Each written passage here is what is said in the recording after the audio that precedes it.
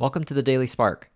This is William Liao, where I share one idea every day on how to do our best work, create a thriving culture, and live a meaningful life. There's a lot of areas of work that you're interested in. And then there's the main thing, the one non-negotiable area of work that you are committed to pursuing no matter what. The main thing could be forming a partnership with a team that you're really excited to work with. The main thing could be completing a high-impact project that you've been dreaming about for years. The main thing could be acquiring a specific new set of skills to facilitate a successful career change. The increasing number of distractions competing for your attention every day is a threat to your ability to accomplish your main thing. So it's important to be very clear and explicit about what the main thing is, even if that means literally writing it on the wall.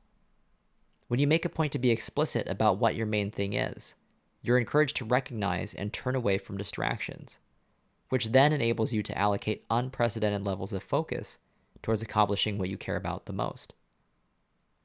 Being able to focus is hard, and because it's hard, it's rare. But if you're able to learn how to tenaciously focus on your top priorities, in the words of Cal Newport, the author of Deep Work, you will have attained the superpower of the 21st century.